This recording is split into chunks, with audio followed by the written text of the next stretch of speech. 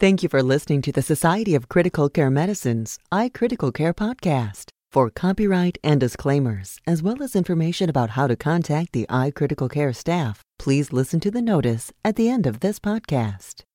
Hello, and welcome to the Society of Critical Care Medicine's iCritical Care podcast, recorded during the 39th Critical Care Congress in Miami, Florida. I'm your host, Dr. Margaret Parker.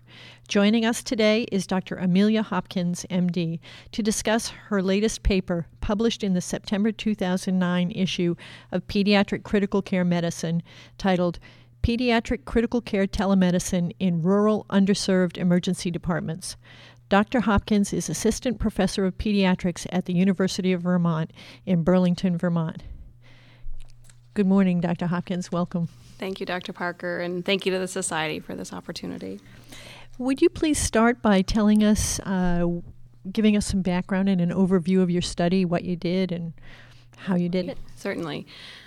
Being in Vermont, we realize that there's a disparity between access to services and care for children versus the physicians that are available. So across the country, roughly 20 to 25% of children live in rural areas as defined by the U.S. Department of Transportation and the U.S. Department of Health and Human Services. Yet less than 3% of trained pediatric intensivists practice in those areas. So we know that there's a disparity. We also know from multiple studies in multiple areas that there is improvement in outcomes when critically ill children are managed in tertiary care medical centers by people who are appropriately trained. So knowing that, we have sought for some time to try to improve the care that some of our children receive. So the University of Vermont and Vermont Children's Hospital, which is affiliated with Fletcher Allen, serves approximately 1 million with 19 counties in Vermont, upstate New York. Some of the hospitals that we get patients from are as far away as 3 hours or more each way, and that's in good weather. So, with lake effect snow and coming across the lake and whatnot, sometimes you can look at 7 to 8 hour transport times. So, as I said, we've been looking at ways that we can try to improve that. So in 2006, via a grant from the U.S. Department of Transportation, we were able to implement a telemedicine program at 10 emergency departments. We've now increased that number. And the study that we looked at was simply a descriptive study, getting questionnaires from both ourselves, the intensivist, and there are 3 of us in Vermont, as well as from the referring providers in terms of how satisfied they were with the consult, whether or not they felt the consult improved care. It's a purely descriptive study. A little bit about the study that we did and why. Can you tell us a little bit about your telemedicine setup? How did it work? Sure. And I am very appreciative to the, quote, techies in our program, Harry and Steve, who help run all of the equipment. We have Polycom units that run on a combination of ISDN phone lines, and then in the last few months we've also transitioned to an internet-based service, which is actually much more cost-effective as well. At the time of the study, we were running over ISDN lines. And the telemedicine units are in each of the, at the time of the study, 10, and now I think we're up to 13 sites in the area. And we also have a unit in the hospital as well as in the homes of all of our intensivists and our 1 pediatric trauma surgeon as well. So we can access that immediately when we get a call from the outside hospital that there's a critically ill child who needs our services. So what did you find when you distributed this questionnaire?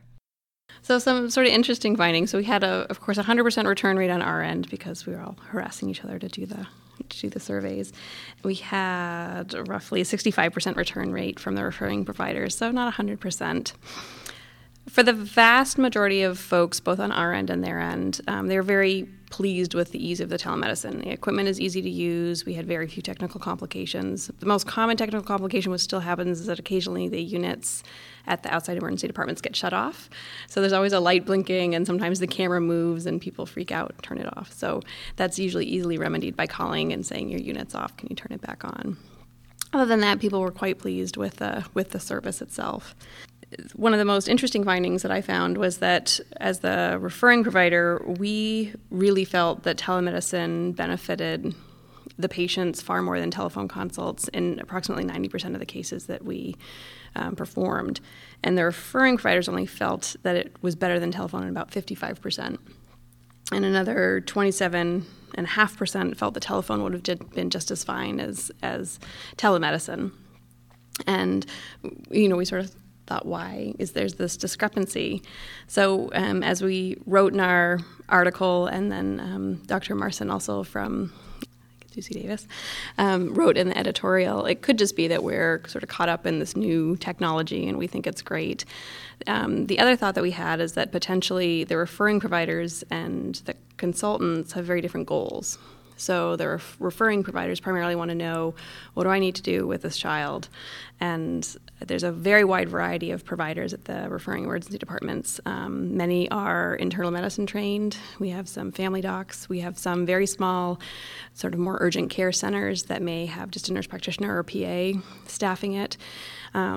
So they may not necessarily understand the differences in the recommendations that we're making by telephone or telemedicine. They just want to know, what do you want me to do? What do I need to do for this child? And how do I facilitate transport and get this child to your facility? Versus our goals and objectives are to make sure that the child's getting the best care possible. Also to help facilitate transport. And also a third aspect is to triage appropriately. Is this a child who really needs to come to the ICU? Is this a child who could be seen in the emergency department? Or is this a child who could go directly to the ward? So those are our goals, and we think that there may be a discrepancy because of those goals and objectives for the two different providers. So this allows you to see the child and see the environment as well as get the information verbally that you normally get over the phone from the referring physician. Absolutely. So we have a camera. They can see and hear us, and we can see and hear them. As the referring provider, we control the camera itself. It has very, very good resolution, so I can easily see if a child's retracting. I can see the intercostal retractions. I can easily see nasal flaring. You can easily zoom into the monitor and see the vital signs yourself, so you don't have to constantly ask, what's the heart rate, what's the blood pressure, what's the SAT? You can do that yourself just by zooming in and out. You can also control the volume, so if I can easily hear stridor and what that sounds like. So it's very interesting. How did this change the recommendations that you might make based just on telephone information? So in my opinion, and again, unfortunately, this is sort of an anecdotal report, in my opinion, there are lots of recommendations that we make via telemedicine that we just wouldn't make over the telephone. I think the most important has to do with intubation. As a pediatric intensivist who sometimes gets calls from outside hospitals, you know that if you have a question of intubation, generally, especially with a long transport time, you're going to err on the side of protecting the airway, and you're going to say, go ahead and intubate this child. So we actually had 12 cases in which intubation was in question, where the provider said, this child looks to be in distress, should I intubate?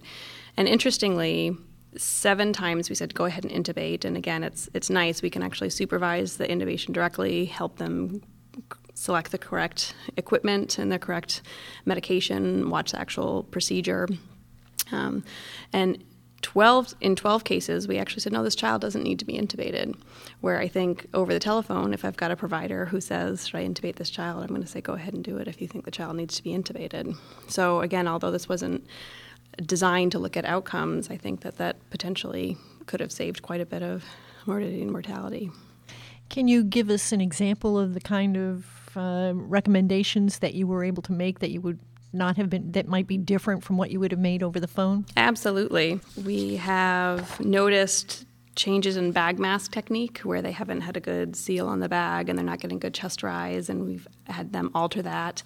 On a number of occasions, we've been able to see that the chest hasn't been rising appropriately, and then noticed that the pop-off valve on the self-inflating bag wasn't activated, and said, hey, close the pop-off valve, and then you can see the chest rise. Both in our report as well as some other anecdotal reports in both pediatrics and adults, we have numerous times noticed right mainstem intubation far before the chest x-ray by saying the left chest isn't rising, where's your ET tube? Tell me the depth, move it back a little bit. There was one case where one of my partners during the laryngoscopy was doing what I described, looking at the vital signs, and noticed that the child was desaturating and becoming bradycardic, and said, why don't you stop and bag the kid up, give some atropine. So that was also I think a pertinent thing that you just would never know if you were on the telephone. You're absolutely right. You never could do that kind of thing just by telephone. I had a very poignant example early on when I started my career at University of Vermont. It was a small child with a very large chest mass on the left. And the initial phone call, I think the child was about 18 months old. And the initial phone call was that I had a child with severe respiratory distress and hypoxia with a left-sided pneumonia and whiteout. And, this was one of the questions where the referring provider said, I think this child needs to be intubated for transport. This child was coming from over 3 hours away each way, so we're talking about a 6-hour transport. And at the time, the referring facility still had plain films. And I said, can you show me the x-ray? And it was amazing quality. He just held the x-ray up to the light, and I zoomed my camera in. And I was able to see the left-sided whiteout, but I could also see that there was significant mediastinal shift to the right with significant tracheal deviation. And now the child was sitting in the mom's arms, so I actually hung up the telemedicine because I felt a little bit uncomfortable saying this in front of the mom, especially not being 100% certain. And I called the ER physician back on the phone, and I said, I think that's a mass. I don't think that's a pneumonia. And with the shift, I think it's safer not to intubate this child. And again, with telephone consult, saying he had a left-sided pneumonia with a whiteout and respiratory distress, I would have said, go ahead and intubate. And, that child could have died. Well, it's pretty clear how telemedicine can be helpful. What kinds of settings do you think it could be useful? So again, we primarily use it because of our rural environment and the fact, as I said, that the transport times are long. Although I've wondered, and I haven't seen many studies outside of trauma, and the military also uses telemedicine quite a bit, so there are some interesting studies there.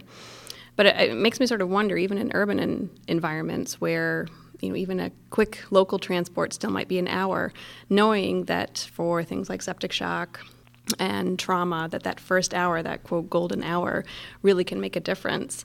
I'm just wondering if as this technology, the price comes down and the ease of using it becomes easier and easier, I just wonder if even in urban environments it may become more standard of care.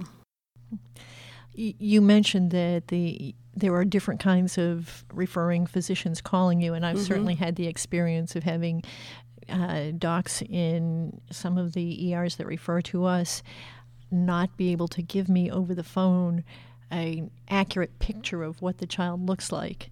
And I think you made reference to the golden hour for sepsis. I think sepsis is one of the things that sometimes is underappreciated in children. It seems to me that this kind of technology potentially could be useful even in less rural settings than yours. Absolutely, and I have a long list of observations that we made. There have been multiple times where you can actually see the perfusion of the child and see that their extremities are still mottled and cool. You can see the low urine volume in the Foley, and usually what we do is watch the child until our transport team is there. We frequently, I think in about a quarter of the cases, we also supervised while the transport team was there and serving as the medical control for the transport team. You can talk to them directly about what's going on with the child. So, being able to follow that and be there the whole time has also been helpful. We've also, since this paper was published, we've also done a number of resuscitations as well where the child has died at the outside hospital. And again, if you're an internist or a family doc, to run a pediatric code and actually call it is very, very difficult.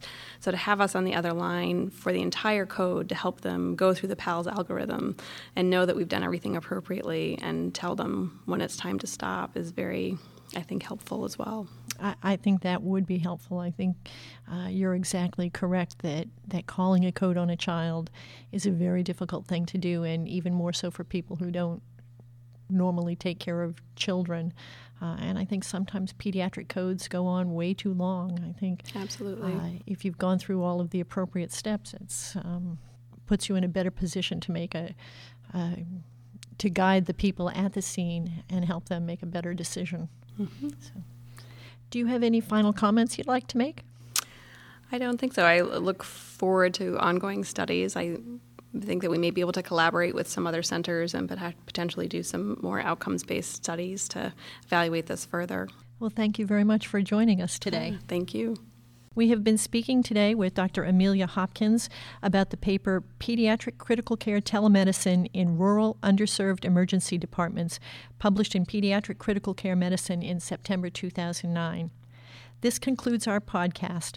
Look for future podcasts featuring a wide variety of information important to critical care practitioners, including interviews with authors and discussions with prominent members of the critical care community. Visit www.sccm.org/iCriticalCare for more information. For the iCritical Care podcast, I'm Dr. Margaret Parker. Join or renew your membership with SCCM, the only multi-professional society dedicated exclusively to the advancement of critical care. Members receive discounts on all SCCM educational programs and resources. Please ask to speak to a customer service representative or visit www.sccm.org for more information. The iCritical Care podcast is copyrighted material and all rights are reserved. Statements of fact and opinion expressed in this podcast are those of authors and participants and do not imply an opinion on the part of the Society of Critical Care Medicine or its officers or members. Your host is Margaret Parker, MD, FCCM, guest podcast editor for pediatrics. Dr. Parker is director of the Pediatric Intensive Care Unit at Stony Brook University in Stony Brook, New York. She also is a professor of pediatrics at Stony Brook University Medical Center.